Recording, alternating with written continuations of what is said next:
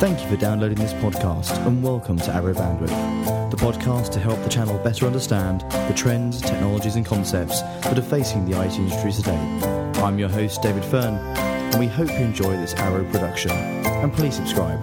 Thanks.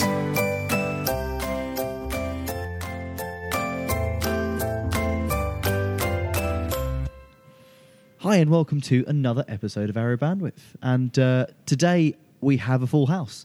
Every mic we can possibly fit in our mixer is currently consumed. So we have myself, we have my long-standing co-host, Mr. Richard Holmes. Hello, everyone. We have one of our favourites back, one of our popular podcasts on the software-defined workplace. Mr. Paul Vaughan is back in the room. Hey. How you doing, Mr. Vaughan? As I said at the start of the last one, say it with a smile, Paul. Say it with a smile. He'll cheer up, I promise. Come on, statistics prove everything. And statistically speaking, it was the most popular podcast. So come on, be pleased about that. That's good. Hello, everyone. Glad to be back. And I'm smiling. And we are also joined by a podcast firstie. I wanted to say something else then, but I won't. James, nice to meet you, James. How are you doing? James. So, James, for the purpose of everyone listening, please introduce yourself. Okay, so this is going to be my kind of spiel. Hi, my name's James Hannam. I am the director and co-owner of LearnMaker. So what LearnMaker do is we are training and consultancy school developers, I guess is kind of the way that you'd put it. We've had 2 years so far on this planet as a company, and in the last 2 years, we've won quite a few little awards for our impact on projects in education. What we're currently doing is working down here in London, actually recently, like in the last couple of days, with some schools. And what we do is focus on helping them make better use of technology. So essentially going in, seeing what their issues are and kind of improving the classroom and improving learning and teaching. That's kind of what we're doing. Perfect. Brilliant. So I'm hoping that you can guess from the fact that we've got Paul, we've got James, and then Richard and I, we're sort of here by default. The topic of this podcast is all around the software-defined classroom. Mm-hmm. And really, what is the future of technology in education, specifically around the ability to learn anywhere, work anywhere, and really take the concept of education to the next level. So without further ado, I'm going to hand it over to people who know a world more about this than I do. James and Paul. Okay. Crack on. Cool. All right, so should we just sort of define, I suppose, like kind of education? From my point of view, from LearnMaker, what I've found doing this and also being an ex-teacher, coming from that side of the fence. Yeah. There's loads of misconceptions about education. Everyone seems to think education rolls into one big ball, and it's not. It's actually, from my point of view, there's two things. There's secondary and primary, and then there's HEFE. That's kind of how we see that. And then we, as LearnMaker, focus mainly on primary and secondary. But from a reseller point of view, from a kind of outsider's point of view, from my to make life easy, there are two sections. There's a primary and secondary, and there's HEFE, and those two kettle of fish are completely different. Although they still teach and they learn, they are completely different characters. Okay, that's kind of. Would you agree? I think that's what I'm trying to tell the resellers as well. That if they say to me, we specialize in the education sector, that to me normally raises a red flag. It's like, we in the public sector, really? Or blue light health, primary health, secondary, tertiary medicine. The thing that I've been saying to resellers is you probably need to stop looking at the education sector with these technology tinted glasses, because often when they go into schools and academies and local borough councils, the conversation always, I think, degenerates into, is Citrix better than VMware? Is Microsoft capable of delivering? Is it this? Is it that type of, it's nothing about that. It's all about what the outcomes of the school is trying to achieve and what's really best for the pupils, because fundamentally that's what's going to make the schools a success. I agree. We're trying to drive resellers to think about that, which means I often ask them things like, to tell me about some of the areas that schools have problems with, like English as an additional language. Tell me how teachers are coping with PPA time, or how they deal with their school information management systems. And normally you get a blank stare because they don't really understand why those things cause problems for teachers. Yeah. So yeah, I'd agree. There's all that kind of mystique, isn't there, about all these acronyms and all that kind of stuff. From sort of my background in teaching, and looking at the sort of local, the sort of local issues, within the UK and within schools.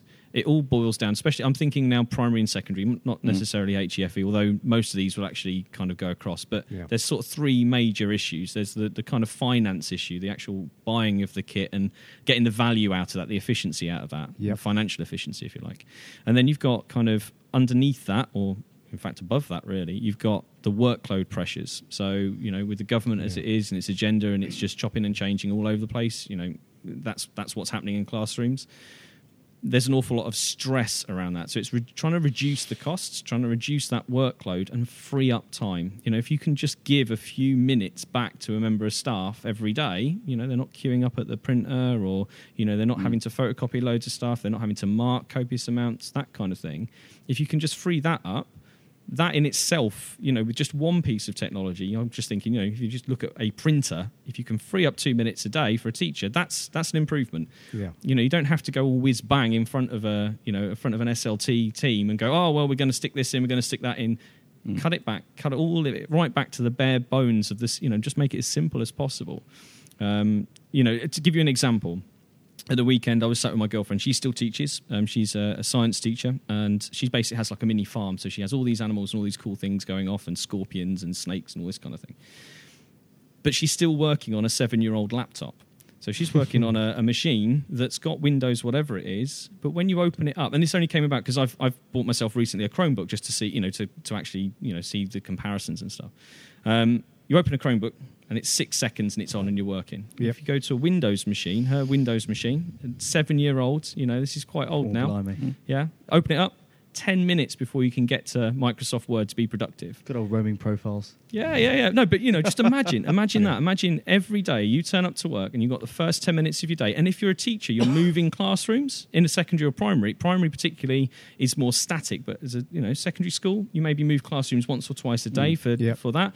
If you turn it, shut the lid, that might take you another 5 minutes to turn it back on again, right? So every day you're potentially wasting 20 minutes of your day just opening and shutting and waiting for things.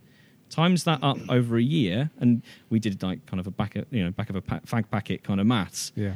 And it would work out about 3.5 days you waste a year just by opening and waiting to become productive. Yeah, it's crazy. And surely, funny enough, and a little disclosure time here, my first job was actually network administrator at school. Okay. And funny enough, it was actually where I met my wife as well. She was head of PE at the time as well. So, got a bit of experience in this, and I found that exactly that problem. Those first 7 minutes of the class are the most important, because if you don't get them in, get them settled, and get them focused, you will lose them, and it will take you 20 minutes to get them back. At that point, you've burnt through a third of the entire time you've got to teach them, and the whole problem continues on. Yeah. Completely agree. I mean, so that is an example. So if we just look at it as a basic thing, if we're looking at it from a reseller point of view, how can I have an effect and how can I prove value to school for a piece of kit? Yeah. If I can put a piece of kit in there that's faster than what's happening, I can save that time. Yeah. When we look at the model, the pedagogy, the way that teachers actually teach, if you do the kind of traditional way of they get them in, sit them down, get them into a computer room, that kind of thing, 7 to 10 minutes, you've got to wait that.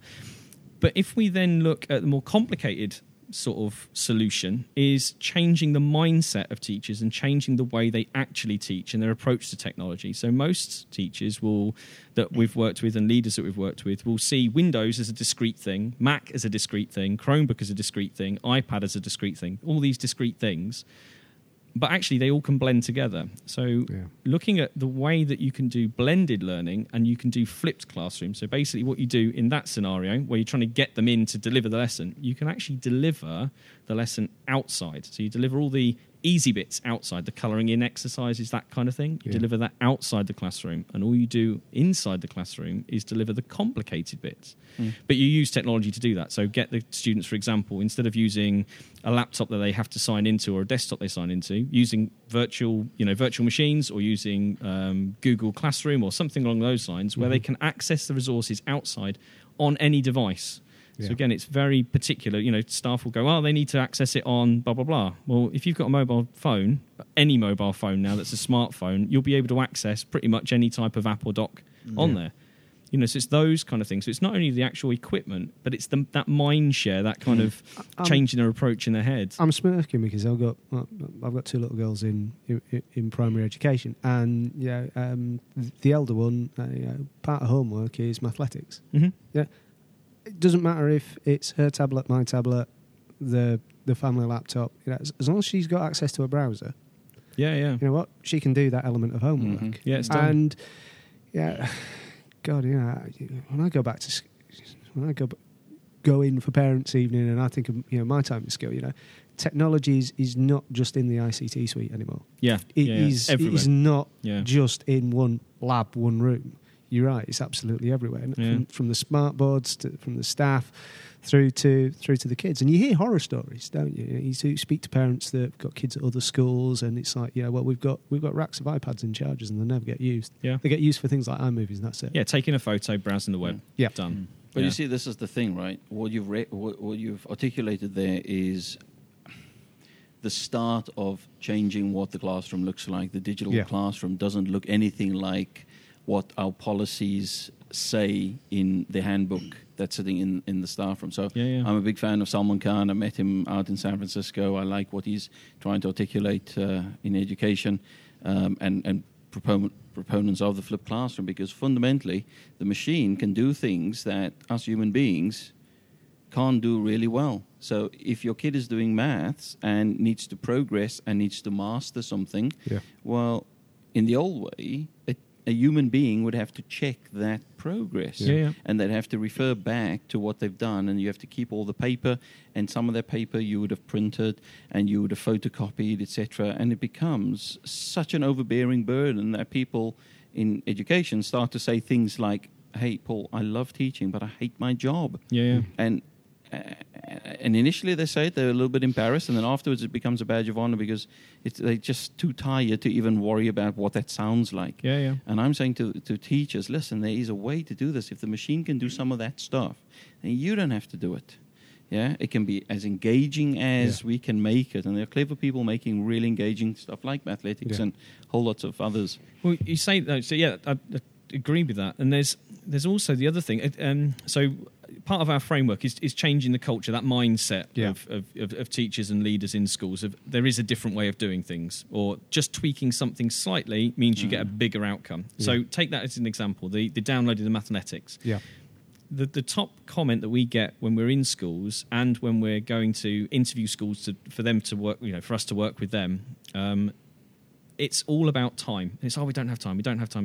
So what happens, because their technology is slow, or because they've got these processes in place that take ages, the printing, blah, blah, blah, because they don't have time, they then default to, well, hang on, we need to go and buy that resource. So they'll go online and they'll buy a resource, a curriculum, a work pack. But the problem is that the culture within inside the school, the actual ethos, the students, the background, the ethnicity, the diversity, all those kind of things all have an impact on what you can teach to that child. So, for example, you download a £2,000 or even a £500 curriculum, and then staff have to then edit that document in some way, or those documents to suit. So then they waste more time doing that. So they've spent that big chunk of money, they've done that. Well, actually, you're not solving the problem, you're compounding it. You're just adding a plaster over the top of a gaping wound, that kind of thing. So again, if you're going into schools and going, well, look, there's a wonderful bit of technology. If you focus on that kind of thing and going, well, actually, look, if I can just change your mindset a little bit here, where instead of you downloading all this stuff, if I can free up, say, 10 minutes a day of your time, maybe you might be able to make that and actually make it so it's engaging for your kids rather than you tweaking something. So I can show you how to make things. The biggest win that we've had with schools is actually going to the staff, you don't have to make these resources yourself. If you don't have time at this moment, you will have time eventually. When we finish working with you, we'll free up days of your life. But at the beginning, you might have, in a secondary school, some A-level students who are really good at video blogs. They might have their own YouTube channel. You get those guys to make the Year 7 revision materials because they already know that material. That then frees you up. But then you give them the iPads, or you give them the Chromebooks, or you give them the Surfaces. And you go, look, you're my digital leader group. You're going to make the resources. Go round, and I want you as a project for your A-level business. I want you to make me all that resource. That's a really, really good idea. But this is the thing, is it's like all those ideas are in staff's heads, because as a business A-level teacher, you have to give them a course in creating a product. So they go off and make a nice piece of paper and do a drawing of a business and all this kind of stuff. Well, hang on a second, you've got a captive audience of 1,000 users just sat in your school. And a business problem that needs fixing. And bring the two together. It's just like, that kind of thing. So just those little tweaks in your head where you can just go, oh, hang on a second, you're a teacher and you've got this problem, but you've got loads of kids that are willing to help. Hang on a second, now we've got something that's really interesting. I was saying exactly the same thing to a head of IT in a London school who was saying, I'm going to have to teach kids coding and stuff. And I'm like, what coding are you going to teach them? Or, I don't know, I have to think, what do you think is the best thing to teach? And I said, well, can we just put that aside? And let me tell you something. You know what EAL is, right? And he said, huh? Oh, yeah, English as additional language. Well, what's the problem with that? I said, so how many nationalities do you have in your school? And he's like, I don't know, probably about 20. Probably at least a dozen just in one year group. And I said, well, now think about this, right? There's a thing called TalkBoard. It's an iOS app, and I think it's on Android as well. Greek TalkBoard, French TalkBoard, where there's a bunch of words that say, hello, where's the bus? All those types of questions. And if you're Greek, then obviously you see the Greek words, and when you press the button, then it plays out. It translates it across. And you can hear that. So I was saying to him, that there are a lot... the TalkBoard doesn't have every single language, and I bet you there's languages that have been taught, that have been spoken in our schools by EAL kids that, that aren't on that list. Yeah. So why don't you build that? And let's just say Ukrainian is in there, and there's a few Ukrainian kids in the school, right? So you do something like that. Now, here's the thing, right? You'll do things like, where's the girls' toilet? Where's the... what's the safest way to walk to the town centre or something, right? Because it's relevant to that. But you can make it extensible so that people can add their own phrases. And then here's the other thing. If you can do that for a school in London, for Ukrainian, for example, wait a minute, how many other Ukrainian to English conversions exist? And then what about doing Ukrainian to French or something like just that? Really mixing it up, Doing something that's really handy. I mean, imagine a kid leaving high school and thinking, I don't really want to go to university. Well, what can I do? Well, you've just coded in Swift or whatever, and you've done something that's really useful, and you can be proud of something that is life-transforming. Yeah. Suddenly a kid doesn't go through that 6-month silent phase because they have nothing to say. I mean, who made the rule? I mean, the psychologists say you got this like silent phase when they doing a language acquisition for a subsequent language. Why does there have to be a silent phase? Or why does it have to be so long? It can be instant, because it's like, well, the only reason it's silent is because they don't know how to articulate in this new language. Well, if their language is still available to them on an iPod or an iPad or iPad mini or a little Android phone, then instantly it's done. They're engaged. Well, we've done that with again this school Invicta Primary that we're working with in Blackheath. And we last year went in, and they've got a coding curriculum. They bought their curriculum online and downloaded it, and we're trying to do it. And all staff, you got year 1 students doing year 1 stuff, and then you got year 2 students doing year 2, and year 6 doing year 6, and all doing different things. When the staff go into the staff room, the first ones are going, well, I've never taught coding before. I don't know how to do it on this one. But, of course, they can't talk to each other because year 2 are doing something completely different to year 1 and year 6. So, again, that traditional curriculum, really, you don't need to do anymore. And, what we've seen with coding is very much let's learn a language. It's that kind of thing. It's not really that. It's more the process behind it. It is. I mean, you mentioned Swift.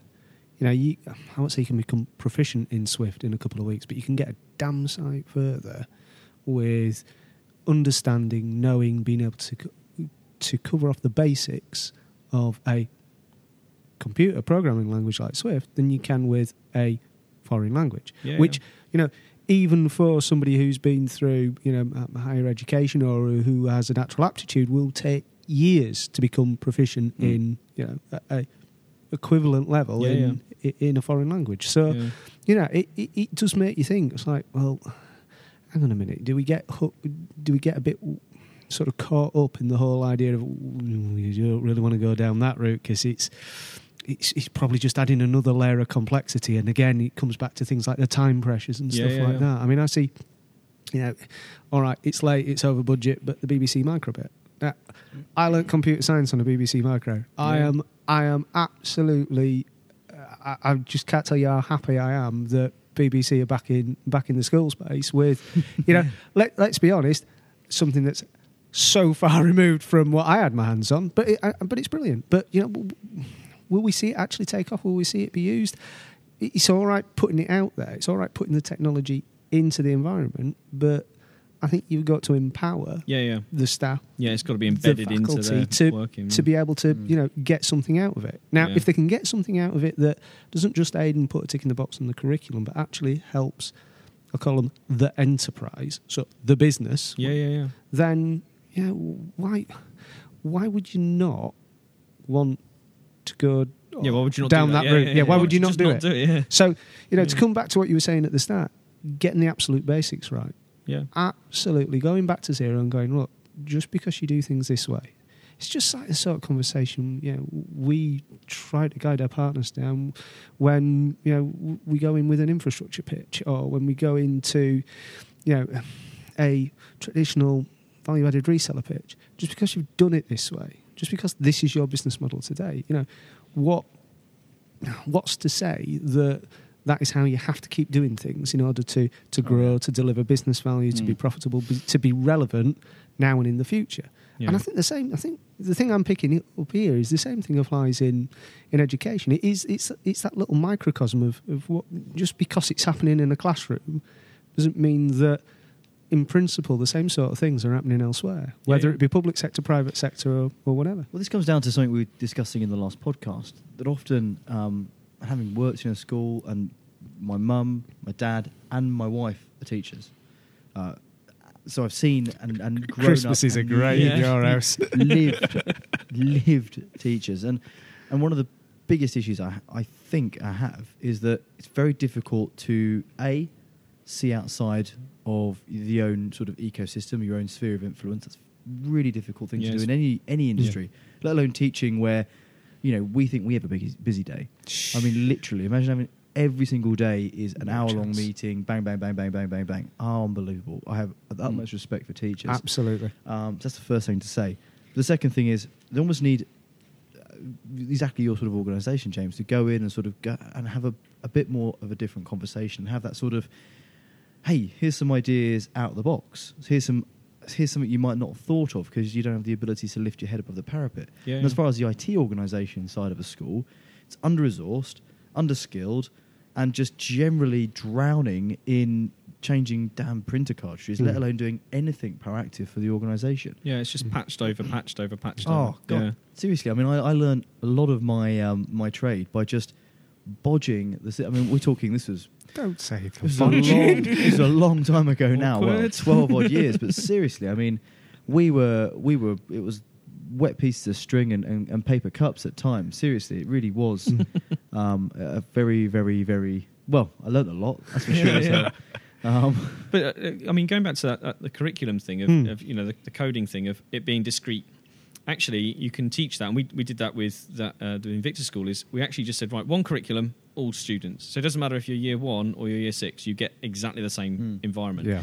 If you take that into the classroom, so the environment is the other thing. So we kind of call it, at the moment, we're calling it campus. So the environment in which you teach in, so the classroom, the staff room, all those kind of physical places and spaces. In a secondary school, from my experience of being in a secondary school, you'd walk from the DT labs, because DT is my background, product design. I'd walk from the DT labs workshop with a dusty projector that was crying out to, catch fire. You might be lucky and have a 3D printer tucked away in the corner as well. Man, if only. Then you go into the next room and there'd be a different setup. It'd be a smartboard, a Promethean board, or an interactive whiteboard of some kind. And then you go into another one and it'd be a whiteboard with a TV on the side. So again, from a teacher point of view, to reduce stress and improve that workload, rather than a teacher sitting in their classroom thinking, well, hang on, what room am I teaching in? How am I? Oh, there won't be sound in that one, or there won't be a good video in that, or the resolution's different, so I have to change my PowerPoint or whatever. If you standardise that, then that becomes easier, and and also from the training and the CPD. So the CPD point of view from a school is, if I can put everybody into one room and give them the same experience and they're standardised, then we can basically minimise the amount of training time, and we can minimise the amount of stress, and we can minimise the amount of time that staff have to faff around, finding that VGA lead and plugging it in, those kind of things. So, when we've gone into schools, it's kind of going, well, if you're going to use a laptop, an iPad and a Chromebook, so Windows, Google and Apple, if you're going to use those, then you need a device that is wireless or wired up or something. And again, getting away from the front of the classroom. Secondary schools, very difficult in some situations. It's very difficult to get the teachers away from the front of the classroom. That pedagogy, that approach of, I'm going to stand in the front, I'm the teacher, on the stage. I know everything. All that kind of thing. Again, that change in pedagogy so that you're actually kind of, it sounds really naff, but, facilitating learning, that kind of thing. Actually, for me, it's not that. It's about getting away from the front of the classroom and sitting with the kids. Because when I used to teach GCSE, if you're at the front going, now do this, they hate you instantly. If you're sat with them going, oh my God, I've just cut my thumb, that kind of thing, and you're showing them with a knife and how to do all these things, and you're with them and they're passing out because they've seen blood and all this kind of stuff, the rapport you build with them in that session is, it's engagement. It's way better. But what you find is that teachers that have got this tech that's thrust upon them, they'll have all this wonderful new kit, these new wonderful Macs and these lightweight, netbooks and these kind of things, but they'll still be plugged in with a VGA lead at the front. And you're like, wow, that's incredible. And then the other really cool thing from that, or worrying thing, is most schools will go, well, we want to be one-to-one. We want that one-to-one dream of all these iPads, all these Chromebooks. That's brilliant. That's brilliant for resellers because you sell loads of kit. But actually, what does that look like in the classroom? To go from nothing or a laptop to a one-to-one, that's a huge void in between. So one of the ways of doing it is to actually go, well, if you make the screen and the laptop wireless, I can take that laptop away from the front and I can pass the laptop round. And that's the way how you get round that initial step. And it's just that, again, that mindset of just like, you don't have to wire it. I'm just going to give you a £20 Chromecast on there or a £40 Apple TV or whatever it is. Yeah. So here's the $1 million question from me. This is what I'm quite interested to find out. So with going through the process and going through that typical cycle of change, and obviously the pain that comes with it and the acceptance, etc., where you've successfully delivered a project like that, what's the feedback that you get at the end? Okay, this is so. I'm not kind of teeing you up for a pitch, but consider it a loaded question because I can imagine that everything that we're talking about here, linking back to the software-defined workplace, it's all good getting the basics right, applying it, and we can sit here and it sounds, I'm sold on the dream. I can see how absolutely it would benefit the kids. It would certainly benefit my kids. It would benefit the teachers. We're in this perfect nirvana. Do we actually get there? All right. So there's two, and without I don't want to kind of give away too many trade secrets and things about. No, please don't. There's two types of people that we meet, or that I meet when I go to see schools. There's we need to get results, and we've got Ofsted on our back. Those kind of people. Yep. And they're very much, this is the way we're doing it, but we want to change, but they don't actually change. Yeah. And then there's the other ones that we interview and come to, who are the ones that go, look, we've got this issue, and they're challenges, they're not problems. So the first type of person will say there is a problem. The second type of person says there's a challenge or are very excited about something. Yeah. They're the two different types of people. Now, what we've come through and going, a small company over the last 2 years, we've tried everything. We've tried every approach, read every book on every, Jay, the other half of LearnMaker, he's very good in the kind of sales and the business side of things. We've tried all these different strategies. And essentially for me, it boils down to one thing. If you've got that change mindset in your head, if you're somebody who wants to learn, that's it. And there's two types of teachers that I've met. There's the ones that want to learn and there's the ones that want to teach. And that's it. And if you're working, and this is why we now interview ourselves, when we go to these kind of sales pitches, if you like, we don't, go and pitch ourselves. We actually interview the teachers and the heads that we're going to work with. Because if they don't want to learn and they don't want to change and they don't want to experiment and they don't want to step out of their comfort zone a little bit, we won't work with them. Yeah. We have been eating beans for like the last 6 months. So, I joke. They're really nice cannelloni beans, But yeah, so it's those. There's two mindsets: the people who want to learn and want to change and see things as a challenge or an interesting problem, and those that see it as an issue. So where projects really work and really take off and we have massive impact are those long-term projects where it's a sustained approach. So we go in again and again and again and we build up. And it's exactly the same as if you're teaching a subject. I don't come in and give you the whole curriculum on Latin. I will come in and give you week one's part of the curriculum, and then I test that, and then I go forward. So for us, it's that project-based approach. And from a reseller point of view, it's often tempting to go, we want this delivered and we want to be on to the next one. Actually, if you can sustain that and build it up, what we've found with our schools is we get a deeper rapport with them, and we solve more of their issues than we would have done by just going in for a one-day training session or a one-day consultancy. But for me, it's only in the last few months that we've found this. It's that growth mindset. It's that willingness to learn and willingness to change and willingness to try something different. I'm not saying our stuff works 100% all the time, because we have to chop and change according to finances, according to infrastructure, according to staffing and that kind of stuff. But so far, all the long-term projects that we've had, and we've had 5 big long-term projects, all of those are a success. Brilliant. And the way that we measure the success isn't by the fact that everyone's happy at the end of it. It's actually looking at that teaching and learning and seeing a fundamental change in the way that teachers approach teaching and learning. That's it. And I think just my final point, and from what I've picked up from what you've said throughout the course of this, and it's been fascinating, is you're not, or the very last thing you are, is an IT reseller who happens to specialise in education. What you are actually is a business change consultant, effectively, and trainer that just so happens to have a specialism in education. And it's I think we've mentioned it on podcasts and in the past. Primary and secondary. And exactly, yes. Yeah. Particularly in primary and secondary. And I think we've mentioned this in the past. It's that it's about the business outcomes, and it's about as a business fixing a problem rather than selling a widget. Yeah. And software defined workplaces, it's a means to an end. It gives you the mechanism to be able to fix the value, to fix the issue or influence the change. Yeah. And I think that's really important. The message we want to leave with our reseller customers is that they should try to be business change advocates and folks who can put that into play. And absolutely. Sometimes it's a bit presumptuous to believe that you can do it, but if you lean on the right type of experts, then you can start to evolve into that type of organization. Awesome. And that's good for the customers. Cool. One last question for yourselves, though. Now, I know, having worked in an IT organisation as part of a school, big secondary school, having my entire family be in education, the single biggest issue I continually get hit with is, well, that's all great, but I don't have any budget. How do you build a business case around it? Because I know for a fact, if I'd have put this out for asking this question, I'd probably been divorced.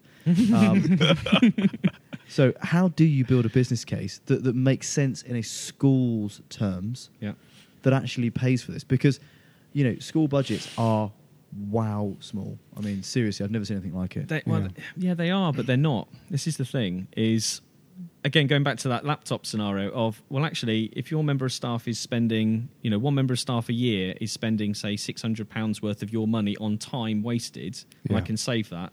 It's not it's not a physical thing, but that's a benefit. But also the other thing is, when you're thinking about sort of software environments and sort of cloud computing and remote desktoping and things like that, then what you can actually do is, I mean, one school particularly we've just finished with near Manchester, they have gone from a server-based system to completely cloud. So they don't have a server on site to manage anything. They literally nothing. Everything else has gone into the cloud.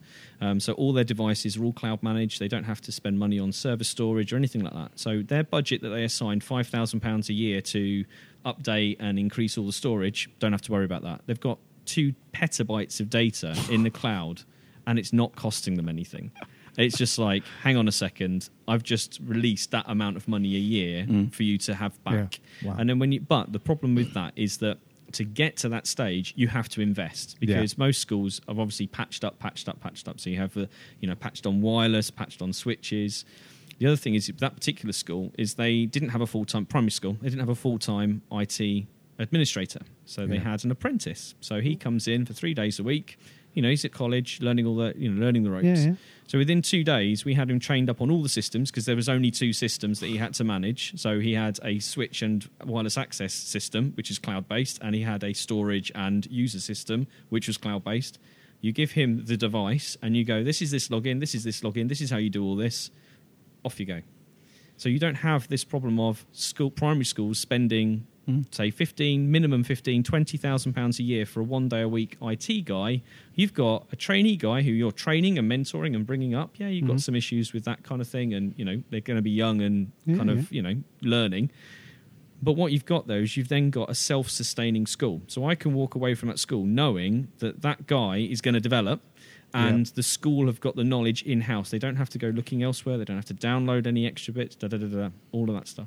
Now, if I can free up that a year, and then I look at the printing, and I can do very similar with that, and I can say, well, actually, time-wise, staff don't have to be sat around a photocopier in the morning, mass printing. They can actually, with their remote access on their VMware or whatever system that they've got, they can then set all their printing up. They can print, and it's basically follow me printing. They go to the printer in the morning, and they just click print, and it's remotely done. They don't have to do it all at 7 o'clock in the morning. So I've instantly saved you time, I've saved you money, I've reduced all the teacher workload, I've reduced the stress, and I've made, hopefully, in a utopian world, everybody a little bit more huggy and happy.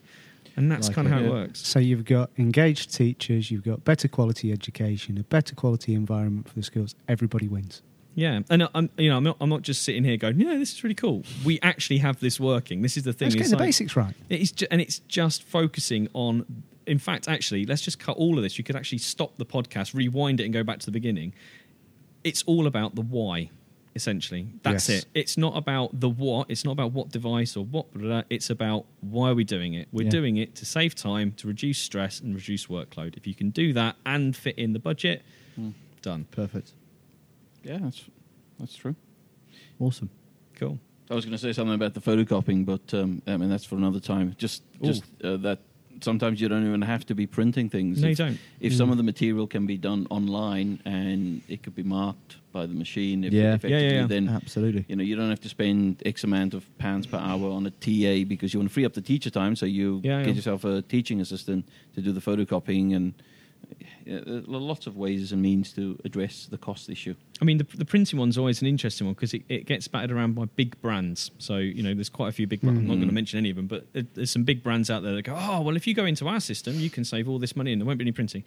In a primary school, you're always going to have printing. Like, in a secondary school, well, if SATs tests are the way they are and the pre-tests are the way they are and the resources are the way they are, you're still going to have those until there's a point where you have multiple choice and, those kind of assessments. But it's minimising the waste and minimising the time and minimising that kind of thing, because the reason why there's a lot of printing, from what I've seen in the mornings, is because they haven't been able to access the resources until the last minute. They're all fired up in coffee in the morning. They've got other things on their mind. They click 30 instead of 3. Bang, bang, bang, bang, bang. Those bits go in the bin. Or they print it twice. Yeah. Those kind of things happen, and they happen quite regularly. And, if you can just buy that little section of time and go, well, actually, you could do that in the evening when you're at home cooking dinner or whatever, and you click print, it's done. I mean, people would be sitting there at home going, well, actually, I don't want to take my work home with me. But teachers do. And, reality, my girlfriend, she's working until probably 11:30, 12 o'clock every single night marking work. Yeah. And again, if you can free up self-assessment and peer assessment, and even there's some really cool apps out there. There's one, can I mention it?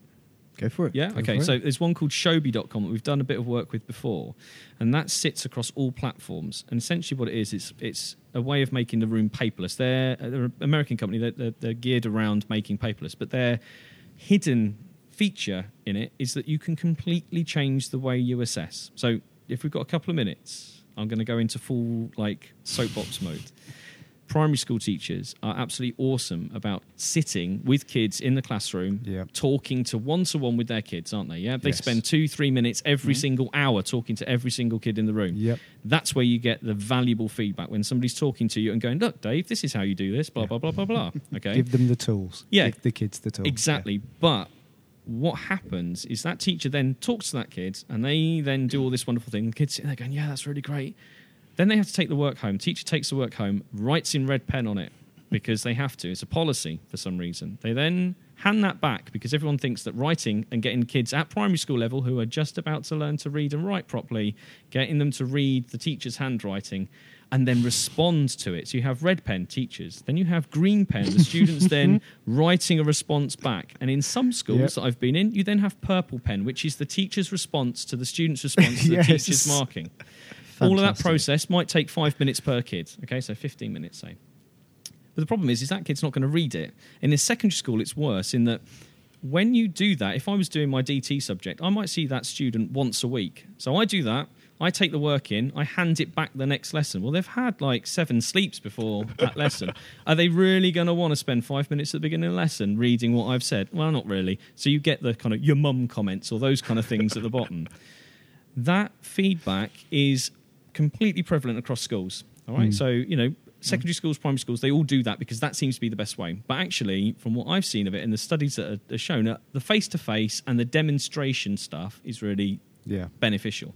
Going back to that report, Shobi allows you to capture that. So with a mobile device, any device, it doesn't have to be anything particular, you can load up the Shobi app, you can then sit there with dictaphone mode, click record, and you can record the interaction so that the student has that. I can click record with video, so I can use my phone camera or my iPad camera, whatever, or whatever device it is, I can hold that down and record the tutorial. I can send that between one of us, so it's just me and you. Yeah. But if you're a GCSE group and you don't get how to shade a cube properly, and I've completely mucked it up because, you know, there's a fire alarm or something, I can record that demonstration, and that one tutorial that I gave to one of us, I can send out to all my students. So now I'm not writing the same damn comment on every single piece of work 10 times. That's one app. It's totally free. There's subscriptions to it and all this kind of stuff. But one free app on any device, and all I've got to do is change the policy that says stop using red pen, green pen, orange pen, purple pen. Yeah. And again, that's where it goes back to that growth mindset thing. If you've got a head teacher that's willing to step out of that comfort zone and go, well, hang on a second, that sounds flipping awesome. I'm going to give that a go for 3 weeks. Yeah. We've managed to save in one school, in one department, in a maths department at GCSE level with 6 teachers, we've managed to save them about 15 to 30 minutes a week just on that. And the interactions you get, because the kids at GCSE level can then answer that at home, we had kids, and it was almost tier-worthy, we had kids that were totally disengaged with maths, sitting playing Call of Duty on the Xbox because you hear the gunshots. I mean, you know, it's a school somewhere a bit rough, but, you know, potentially. But you could hear the gunshots in the back with playing Call of Duty and actually going, yeah, okay, yes, sir. Well, so the quadratic equation was da-da-da-da-da-da. That was recorded at 12:30 on a Friday night, but the teacher can see it. They can see when they've interacted with it. So the kid doesn't have to write. They don't have to do anything. If they want to record it, they can. It's just that on its own is epic. Awesome. Yeah. Awesome. There we go. Anyway. And on that bombshell, I think we've massively overrun. But that's not a problem at all. James, thank you so much for coming in. Absolutely. Thank you very much Paul, for having me. Pleasure. Thank you very much for coming again. Cheers. Rich, thank you. Our producer, as per always, has been Hannah Jenny. I'm your host, David Fern. And we'll see you next week. Thank you very much. Cheers, James. Thank you, James. Cheers. Cheers. Take care, gents. Thank you. Bye.